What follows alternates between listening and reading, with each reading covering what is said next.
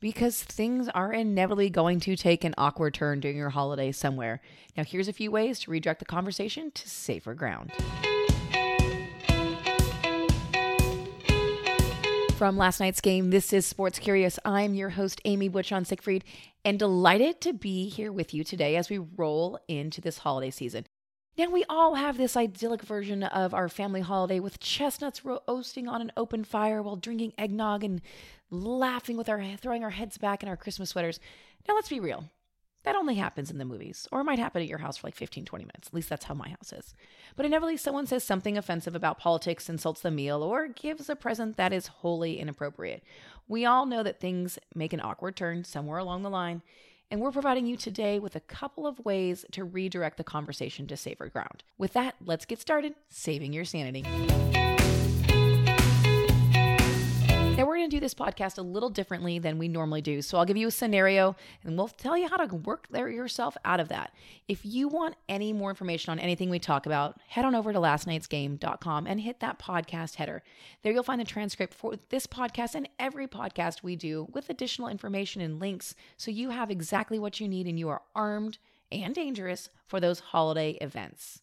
So let's get started with that person at your office potluck. We all know them. You're stuck in the most horribly boring conversation in the world with no rescue in sight.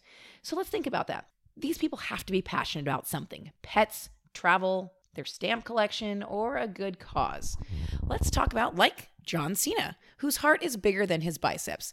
The WWE wrestler's mantra is never give up, and that's what he's told countless Make-A-Wish kids that he's met with. There are so many moments to make you smile, like the time that he had a tea party with one Make-A-Wish visitor while decked out in his full wrestling regalia. Because of the orchestrated nature of his sport, he's even gone as far as to weave certain moves requested by kids into his quote-unquote performance during a mashup. If you want a list of great athletes who give back in such a big way as a way to enhance this conversation starter, head on over to lastnightsgame.com. Now let's talk about when your grandpa starts to talk politics and it sends your family into a tizzy. Raise your hand if you've been there. Hello. You know what is not controversial like politics? How about giving someone a gift that they love? Athletes might be known for their moves on the field, but their gift-giving abilities are certainly their hidden talent. Now, there's a list up here on lastnightsgame.com about how athletes spread holiday cheer in the locker room. And there are players like Trevor Siemian who gave out parkas that dispense Skittles, or Tom Brady who handed out Audi A7s, or Peyton Manning who loves to give a handwritten note, the gift that keeps on giving.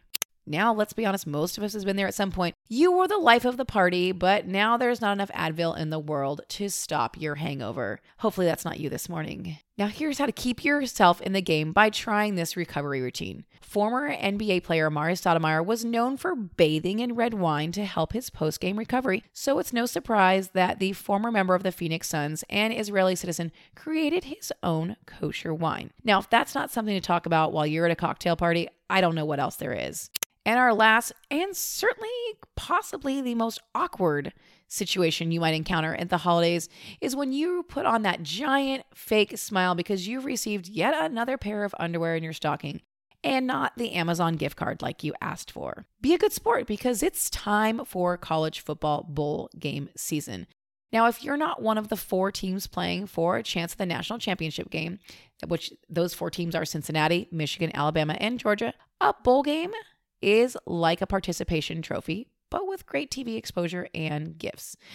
The most memorable bowl game names for this college football bowl game season, say that 10 times fast, roll off the tongue like the Cheez-It Bowl, the Tax Slayer Gator Bowl, the Tony the Tiger Sun Bowl, and the inaugural Jimmy Kimmel LA Bowl. And yes, there used to be a game called the Salad Bowl. So remember, when you open that package of underwear that you don't want, make sure to be a good sport, just like these teams.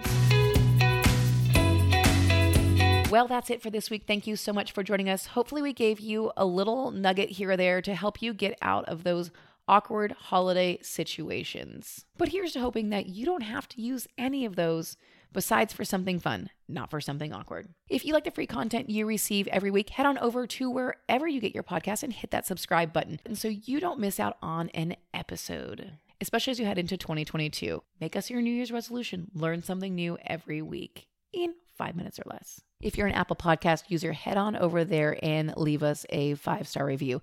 We are so grateful for you being here today with us and for listening. And thank you so much for your time to do that. It's the best thing you can do to support your favorite podcast.